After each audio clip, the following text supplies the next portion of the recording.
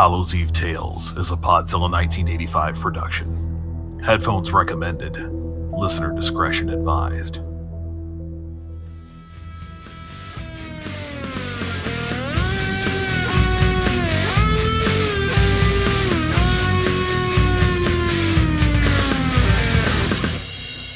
The tricks and treats aren't over yet, kiddies. Back from the grave for more twisted terror, here's KPDZ's own DJ Bad Kermit. The original Bad Kermit, enjoying the frights and candy delights with all of you cool rockers on this warmer than normal Wednesday.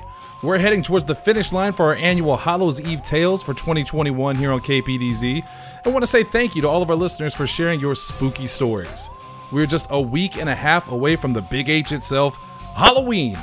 All Hallows Eve will soon be upon us, and you best believe your old pal Kermie can't wait to congregate with all the witches and ghouls in search of candy and a bottle of brew. After that, of course, is another of our favorite traditions here at the station, Toys for Tanner, where we invite all of our listeners to donate their old, unwanted toys so we can give them to Tanner, our friend here at the show, because he's poor. But hold the heart-wrenching tale of a man and his pet raccoon for another few weeks, because we are still knee-deep in the dead at KPDZ and ready for another terrorizing treat. It's a full moon out there tonight, so my hopes are high. We've got our next caller on the line, Taylor, who says she's got one hell, no pun intended, of a tale to tell. Hello? Hello, Taylor. You're on the air with DJ Bad Kermit. Wow. Thank you. Long-time listener, first-time caller. Really? That's wonderful. No, not really. It's just, I'm about to do something incredibly reckless, and I'm scared. Needed someone to talk to. I didn't think anyone would believe me, but my boyfriend, ex-boyfriend, I guess, was really into your show. Said all kinds of weirdos would call during Halloween and tell you these outlandish stories about ghosts and killers and mutant chickens. Shit like that. Figured if no one believes me anyways, at least I can tell my story. Maybe someone will get a kick out of it. Maybe someone will remember me. Well, that does sound ominous. What are you about to do that is incredibly reckless? I'm gonna kill a werewolf. Well, I can't see why anyone wouldn't believe that. Yeah.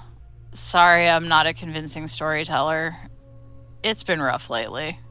Well, I'm not saying I don't believe you. I know sometimes life surprises you and monsters are definitely real. I mean, just look at the 2016 election. That's a politics joke. Yeah, sorry. I wasn't old enough to vote, and politics aren't my thing. Well, how old are you? 20. Only 20 years old, and you're already bagging your first werewolf. Your parents must be ecstatic. As much as I enjoy being mocked, I have to admit I was hoping you'd be a little more open to hearing what I have to say. I'm sorry, Taylor. You have to understand, I get a lot of calls like this, and I'm not exactly the believer type, but I legitimately do want to hear your story, so I'm going to shut up and just give you the floor. Where do I start? Most people start from the beginning. Like when I was born? Well, probably not that far back. We only have so much airtime, and I don't think it's enough to cover 20 years. How about you start with what led you to killing a werewolf tonight? I am starving for context. I guess it started when I graduated high school. Well, technically the night before I graduated high school. First off, I need you to understand that I've never been normal. I've been on medications since my teens for anxiety, depression, and what feels like a laundry list of ailments that basically turned me into a charity case in my family. My parents were, I guess, well off. Everyone in my family got rich one way or another. We all lived the enviable life of being comfortable and snotty. My older brother had already moved away with his high school model girlfriend and became a successful businessman. Not that he needed to. He could have leached off our family for the rest of his life, but he was an overachiever. My younger brother was already a genius at 10, and my parents, God love them, were hardworking and protective of our entire family, especially me. 'Cause then there was me, the one that relatives always asked about, that teachers had to have conferences for because they were concerned for my mental well-being. They said I was a liar. I made things up for attention. None of them realized I didn't always lie for the sake of lying. Sometimes I really didn't believe the things I said. Dad always told me my heart was in the right place, but my brain, not so much. Because I had worked really hard and overcame my considerable issues, my parents decided to celebrate my graduation by throwing a party and inviting everyone in our bloodline, who were all too happy to come and congratulate and gossip about me. I was actually pretty proud of myself. I was starting to put together what you might call a normal life. I had a boyfriend I loved that accepted me for who I was, flaws and all. I was going to start college in the fall. My parents offered to pay for the classic European trip before starting, but I was just so excited to feel normal and do normal things that I poured my time and attention to the next chapter of my life. But not that day. I had to endure the day before my graduation. Mom told me that this was mandatory. I had to mingle. She said that after this, I would be a free woman and I'd never have to see any of these people again if I didn't want to. It was the best deal I ever made. That's understandable. I had a family once. It was awful. Had to change my identity to escape from them. Did you know my real name isn't even Kermit? Isn't that like a Pixar dragon or something? Just go on with your story. All right. But this is where it starts to get a little dark. It was late in the afternoon when all the family left, and it was just me and my parents and little brother. We were winding down after the party in the living room. We were spread out across the room, sharing old memories, mostly about me. It felt very normal. I never realized how much I wanted that. While we were talking, we heard a knock at the door. We all kind of froze in place and looked at each other, because that was unusual. We lived down an old road that wound through the trees and up to our house. It wasn't a short walk. We didn't get many visitors. My father opened the door, and I felt a chill go through my body. It was windy that day, and before anyone could say anything, I remember just listening to the howling coming from outside. Black clouds were starting to roll in, and I could smell rain. I had anxiety anyways, but something about that moment put me on edge in a way I hadn't felt before. And who was at your door? Someone trying to sell you something? No, I wish. His name was Justin. He didn't look particularly threatening or anything. A little taller than average, thin, short hair, very basic. I wouldn't have been able to pick him out of a lineup, not if it weren't for what happened that night. What did happen that night? But definitely, keep us in suspense. Something awful. Something that burned itself into my memories and left me a living ghost. He told us he'd been hiking across the state after the loss of his girlfriend and asked if he could take shelter from the coming storm. My mother was cautious, but my dad was a bleeding heart. He had more money than he ever needed, but never let it corrupt his humanity. He not only let Justin come in, he offered him a spot at the dinner table. My mom gave him the side eye, but Dad was adamant. Justin ate dinner with us and told us about his journey. He started a few weeks beforehand after the death of his girlfriend Anna. Apparently they used to backpack through the countryside together. It all sounded very romantic until one night when something awful happened to her. He wouldn't say what. In fact, even talking about it looked uneasy for him. It seemed like he loved her very much, and whatever happened had traumatized him. He even got all teary-eyed when he talked about her. The loss had hit him hard, and one day he decided to just take a hike and try to figure out where to go next after losing her. He didn't seem like a bad guy, but I would have never let a stranger sleep in our family home. Well, your family let him stay the night? Yep. They wanted to be kind. I didn't know at the time that the next time I saw them would be the last. You said this is where it starts to get dark. Are you sure you're okay to talk about it? Oh yeah. The pills I'm on and the shit I've seen left me numb. Mostly. Let's talk about it. When we said our goodnights later that evening, went to our rooms. I was exhausted after entertaining all day and just wanted to watch some YouTube and fall asleep extra early. Mom and Dad would read before bed. My brother would play Xbox until midnight if they let him. I told my parents I love them and made sure to tell my little brother I didn't love him. He said it back.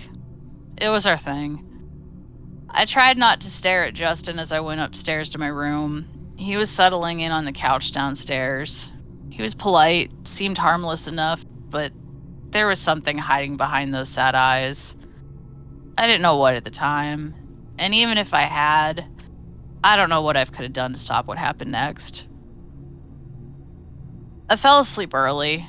I'm a pretty heavy sleeper, but that night I jerked out of bed to the sounds of my brother screaming. It was a tortured scream, like the desperate cries of someone being torn apart. I was confused, my eyes were burning, but instinctively I ran out of my room towards his. I saw my brother lying helplessly at the end of the hall. His clothes were shredded, there was blood all over the ground. He looked up at me, and I saw a slash going down the left side of his face. One of his eyes had fallen out of the socket, and it was hanging there like a paddle ball on a string. I thought he was dead, but he looked up at me with his other eye and mouthed something to me.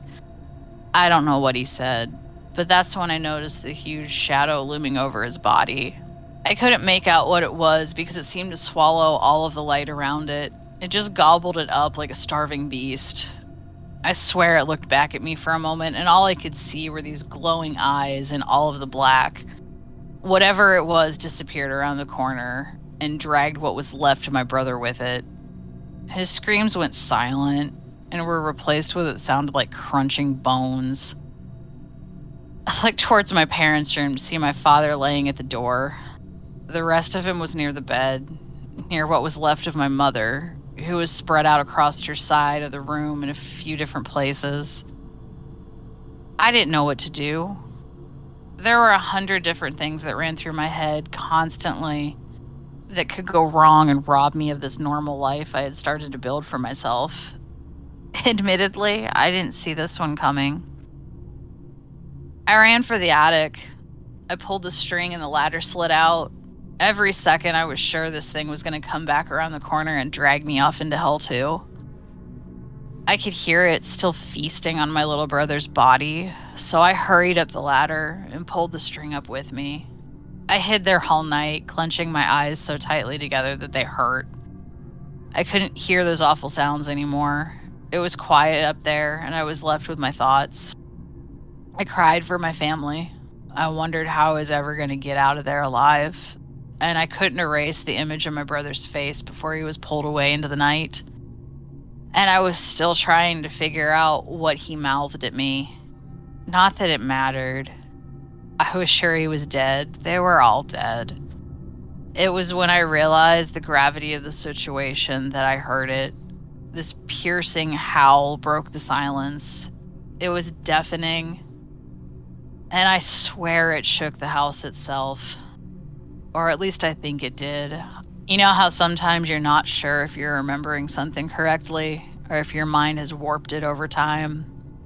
Either way, eventually I passed out from fear and exhaustion. And that was the last time I ever saw my family. Jesus Christ. You weren't lying about it getting dark. Oh, no, that's just the setup for the real story. You know what drives me crazy about horror movies? They show you the blood and the end and the immediate aftermath. They don't usually explain to you what happens in the long term to these characters that went through this insane experience. They don't show you the moments where the people who love them don't believe them. They don't tell you all about the questions and the procedure, or talk about how you relive the nightmare over and over again. I woke up the next day to an empty house. All that was left of my family were bloodstains and broken furniture. I called the police and told them about the monster. You can probably imagine how that went. Then came the investigations, and the questions, and the scandal about the missing family and their suspicious daughter. They went digging into my history, found all the skeletons. They found all the things I tried my best to hide so that I could have my normal life. I went from the victim to the suspect. Suddenly, I was the troubled daughter with mental illness who made up a story about a monster to cover up the fact that she murdered her family for inheritance. That's the story they told. That's what brought in the most clicks. Oh, responsibility in journalism is a whole other kind of horror. I am legitimately sorry that you went through that. They never found their bodies.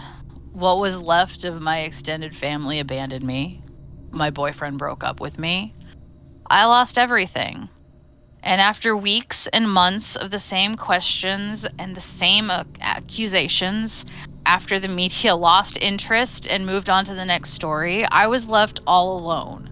Just me and this horrible memory that everyone tried their best to convince me wasn't real. Like I was trying to detach myself from reality that I was a murderer. There was no life for me. Not anymore. I was going to be forever known as a monster. But the real monster was still out there somewhere, and I dedicated what was left to my so-called life to finding it. I took every dollar my family had left me and used it to hunt it down. I paid for private investigators, I bribed the police, I exploited every resource I could to find the man that wound up at our door that night my life was taken from me. Well, you never thought that maybe Justin was also killed by this creature you saw? Not for a moment. I know it was him. I found an article on the local news site talking about the night he and his girlfriend were attacked by some animal. They said it was a bear. She was mauled to death, and they said he was lucky to make it out alive with just some scratches and a nasty bite on his leg. All of this happened the night of a full moon, before my father took in the stray. He only spent a few days in the hospital before checking himself out. He was a remarkably fast healer. He started his cross-country trek in the name of his beloved Anna not long after. His trail was already cold when I started my hunt, but in my research I found the strange story of a large wolf spotted in a different area every full moon. I followed the bloody trail of missing people until the stories ran dry near Mystic, Connecticut. One of the people I hired to find Justin sent me a picture of someone at the bar in the same area. He had a beard now and definitely looked worse for wear, but it was him. I must have thrown up at least 3 times when I knew I'd finally found him. I sold everything I could. I left the family home to rot in a forest, and I got there as quickly as I could. I didn't want him to slip through my fingers again. I lived out of my car while watching him for the first few days. He had a routine. Same bar every night. He would go in, get pissed drunk, and stagger away in an alley and off in the woods. He had a place out there, just a small shack, nothing fancy. There was nothing on his walls, no pictures of his family, no art, no Anna. He had a television, a chair, and a bed. He had a job as a delivery man, and all he seemed to do was work and drink. Whether he was haunted by what he had done or just chose to live a shitty existence, I couldn't say, and I don't really care. I set up shop in an abandoned building in town. Wait, you set up shop? What do you mean by that? Easy. We'll get there. Have you ever been to Mystic? It's beautiful, romantic, magical if you catch it at the right time. Even beautiful towns abandon their children, and I found somewhere no one would find us. Us? I remember waking up in my car to a cough the day I finally went through with it. I was getting chilly in Connecticut, but sacrifices had to be made. I drank some water, I ate some leftover fast food, and I got ready for the night. I put on more makeup that day than I probably had in my entire life. I showed up at his favorite bar in the sluttiest thing I'd ever worn. Here I was, less than a year removed from what should have been the start of my new normal life, and instead of studying in college, I was dressed like a hooker in Connecticut trying to seduce a monster. They don't warn you about that shit in high school. I watched him at the end of the bar, knocking back drink after drink. He looked so fucking pathetic. He didn't talk to anyone. He didn't glance at the women dancing. He stared into his glass like it was some kind of trance. My heart was pounding, so I swallowed my courage and a few shots of tequila, and I finally made my move. I approached him with the kind of swagger I learned from watching much sexier women on TikTok. I asked him if he'd buy me a drink, but he declined. I asked him if he wanted some company, and he flat out said no. He never looked at me. I know I was there to kill him, but in the moment I actually felt offended by his rejection. I was never the most attention-grabbing girl growing up. I had my share of admirers, but I never made a show of it. I was always happy, keeping to myself, but in the moment I realized I had no real idea how to get a guy's attention.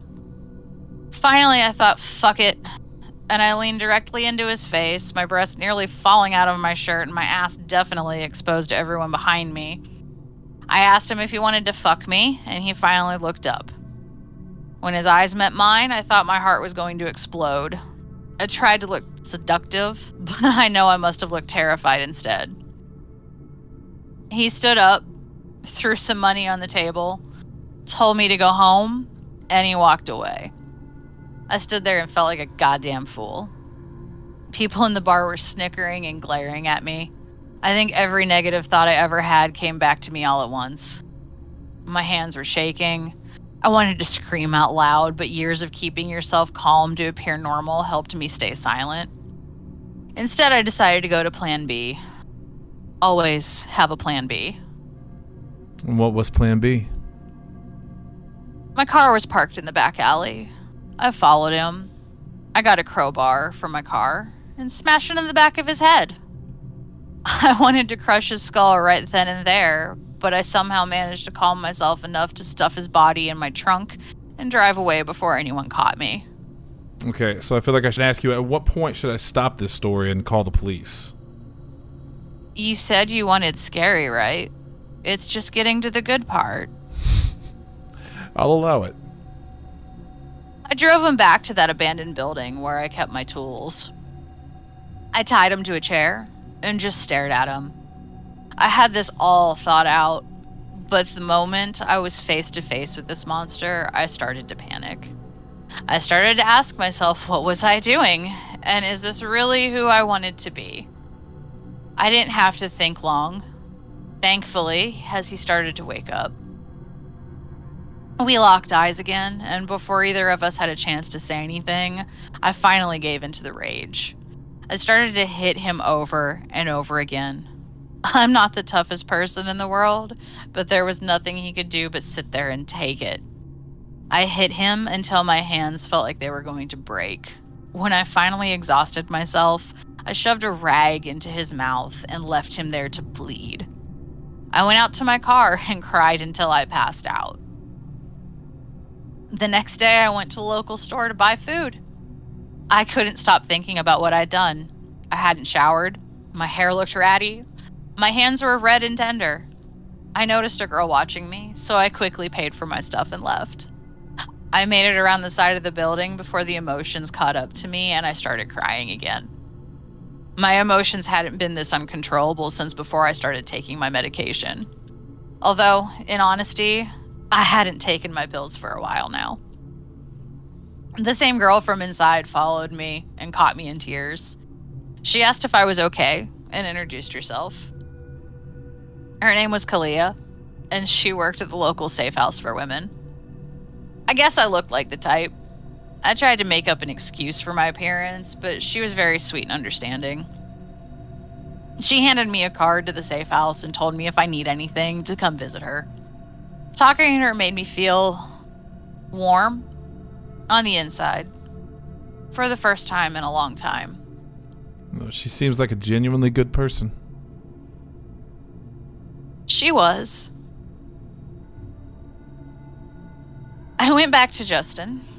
He was awake and looked so scared. I smiled at him, and it was the first genuine smile I can remember since that night.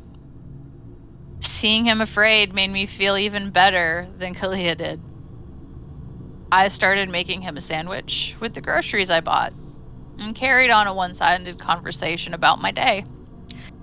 He looked confused, so I took the rag out of his mouth and asked him if he remembered me. He said he had no clue who I was in this desperate and exasperated voice. I got close to him. My face was inches away from him, and I asked him to look again. He stared at me for a second, and then tried to struggle out of the ropes, tying him to the chair. He screamed at me, "I don't know who the fuck you are, you crazy bitch." And well, I kinda lost it again. My hands hurt too bad from the night before, so I grabbed a broken wooden plank from nearby and I hit him in the head with it. I smacked him in the face with it over and over again and yelled back, "You don't remember the face of the person you took everything from?" I didn't want to hurt him too badly, so I stopped myself. We both kind of sat there in silence for a few minutes. My heart felt like it was going to rip in half, but his face looked like tenderized meat, so I guess we were even. Then I told him my story. I told him who I was and about the life I once had. I told him everything. The boyfriend, college, the family that loved me and stood by me when so many others pushed me to the side and labeled me as problematic. And then I told him about the day he came to my doorstep and waking up that night to see him slaughter my little brother. I asked him, "Do you remember me now, motherfucker?" He might have been trying to think of something to say, but he was pretty hard to read with all the blood and swelling. He told me he had no clue what I was talking about and that I had the wrong person. He cried. He begged. He made me sick to my stomach. While he sat there sobbing, I laid my tools out on a nearby table for him to see. You mentioned tools before. What the hell are you talking about with tools? Tools. You know. For torture. You tortured him? I tortured the shit out of him. Some of the things I did I picked up from some of my favorite movies, like Swimming with Sharks. Really underappreciated gem that kind of got ruined with the whole Kevin Spacey thing happened. But it did give me some great ideas. I gave him paper cuts on his face and then poured lemon juice in them. Some stuff I just made up as I went, and over the next 2 weeks I got very creative. I taped his eyelids open for hours. I pulled his fingernails off with pliers. I pushed his chair backwards and waterboarded him. Of course I broke fingers and toes one by one. I mean, you can't beat the classics. I was even kind enough to shave him with a relatively dull knife, no shaving cream, of course. I ripped the hair from his head piece by piece. I made sure to show his reflection every day so he could see all the things I did to him. I wanted to push him to the point he wanted to die, but I wasn't going to kill him. Not yet. When I wasn't having fun with Justin, I actually spent a lot of time with Kalia. It may not sound like it, but all of this took a pretty heavy toll on me mentally. It was nice to have someone to talk to.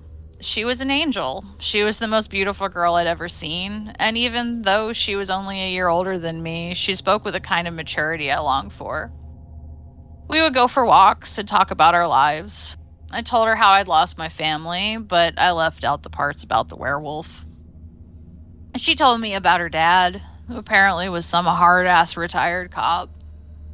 Her mom was murdered in front of her when she was a kid, and they never caught the guy. She wanted to help others to help cope with the pain she felt the loss for her mom. I admired her. She took her pain and used it to help others. I wasn't so kind with my pain. She was a better person than me. She deserved better. I don't think I like where this story is going, or where it's been, for that matter. We're almost at the end, I promise. I was not Kalia. I could not be Kalia. And all of the optimism and kindness she displayed couldn't change my mind. But even though we were very different, I felt the bond with her unlike any other I had forged. We only knew each other for less than 2 weeks, but I can honestly say she was my friend and I loved her. I thought she understood me like no one else ever had, including the boy I was very much in love with before. I thought I could tell her anything, and so one day I brought Kalia back to Justin. I told her not to freak out, and I would explain everything. The moment she saw him tied to the chair with his bloody, disfigured face, she screamed. I tried to calm her down. I told her what actually happened to my family. I told her about how he took them from me and that he wasn't a person. He was a creature of evil. I told her I could prove it to her. We were only a day away from the next full moon. I begged her to stay with me and watch him transform into the werewolf, and then we could kill him together. He was just like the monster that took her mom from her, except this time we could have our revenge. I pleaded with her, but she just stared at him with those same empathetic eyes and looked at me when she found me crying. She started to back away from me and put her hands over her mouth. She didn't say anything. She started to walk away, and I blurted out, "I love you." She stopped and finally looked at me. My relief was short-lived, though. She didn't tell me she loved me too. She didn't tell me she believed me. You know what she said? "Taylor, you're sick. You need help. I'm going to call my father. He can help you." She pulled the phone from her pocket and ran her fingers across the screen. I thought I knew suffering. I was bullied by other kids when I was younger for being mentally ill. I watched my fucking family get carved up by a goddamn werewolf. But hearing those words, being denied the love that I offered her, seeing the judgment in her eyes, that was the worst pain I have ever felt. I wanted her to be part of my new life. Taylor and Kalia, monster killers! I was such an idiot. And then I realized she was going to ruin everything. She would deny me and then take Justin away from me too. She was going to steal my revenge. It was my revenge. I earned it. I went through so much to get to this moment, and I wasn't going to let anyone take it away from me, not even Kalia. I grabbed the hammer off the table and chased after her. She turned around as I swung it first time. It hit her in the side of the head, and she fell onto her back. I thought I'd kill her, but she started twitching. I was so scared. I wanted to drop down beside her and beg her forgiveness. I know I had just attacked her, but I felt like I could still fix things somehow. I could help her and kill him. I loved her. I felt it inside. She was my light. She was my only friend. She looked at me with tears streaming down her face. She said she wanted to go home. She cried out for her father. I couldn't fix this. I lifted the hammer again and brought it down as hard as I could on her face again and again and again. And every time I hit her, I got angrier and angrier. She was supposed to love me. She was supposed to be there for me like I would be there for her. She didn't need her father because she had me. We had each other. But she was going to betray me, and she was going to steal the only thing I had from me. My revenge. My only reason for living. I hit her in the face with the hammer until she didn't have a face anymore. I was covered in blood and bits of tissue. I turned around to face Justin. His eyes were wide. I had tortured him before, but I think this was the first time he realized he was going to die. He's hung his head and sobbed. I told him that tomorrow we would finally put an end to all this. And here we are, the end of the story. All right, Taylor, listen to me. Now, I get a lot of crazy calls for our Hallows Eve tales. And some I can tell are stories crafted by pretty creative listeners, and some are so convincing that even I start to question if they're real or not. But I need you to tell me the truth. Is this real? Not the werewolf stuff, because I think you and I both know that that is bullshit. But the other stuff, Kalia, Justin, all of that. Is that real? I knew you wouldn't believe me, but that's okay. I didn't call for validation.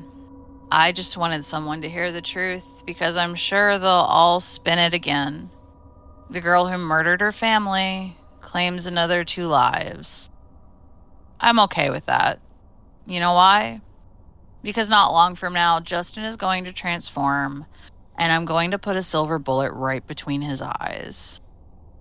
You hear me, Justin?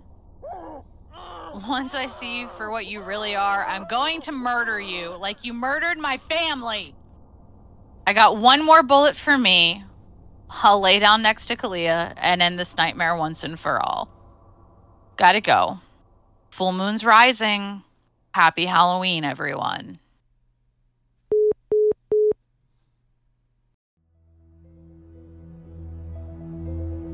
Hallows' Eve Tales is a production of Podzilla 1985. Sheep's Clothing was created and written by Shannon Young and voiced by Casper, Shannon Young, and Lindsay Wolfgong. Catch every episode of this seasonal series as well as the full slate of Podzilla podcasts like PZ85 Plays, After Dark, and more at podzilla1985.com or on your favorite podcasting service.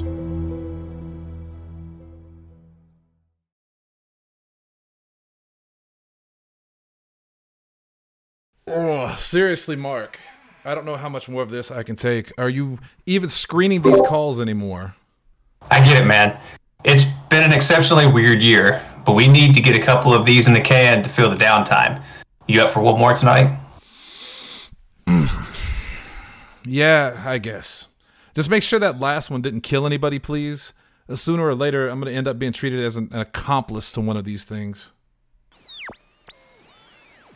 Oh, Mark, you okay in there, buddy? There you are. Here I am. Who are you? You wouldn't believe it if I told you. The irony. Look, dude, this has been a really fucking bizarre month for me, and I'm not in the mood to deal with your cryptic bullshit. So why don't you just tell me about how a killer doll murdered your little brother, or aliens took over your hometown, or whatever stupid-ass thing. You want to know how the world ends? God damn it. Yeah. Yeah, I do. Then stay on the line. I'm going to be here for a while. And get a pen. You want to write this down.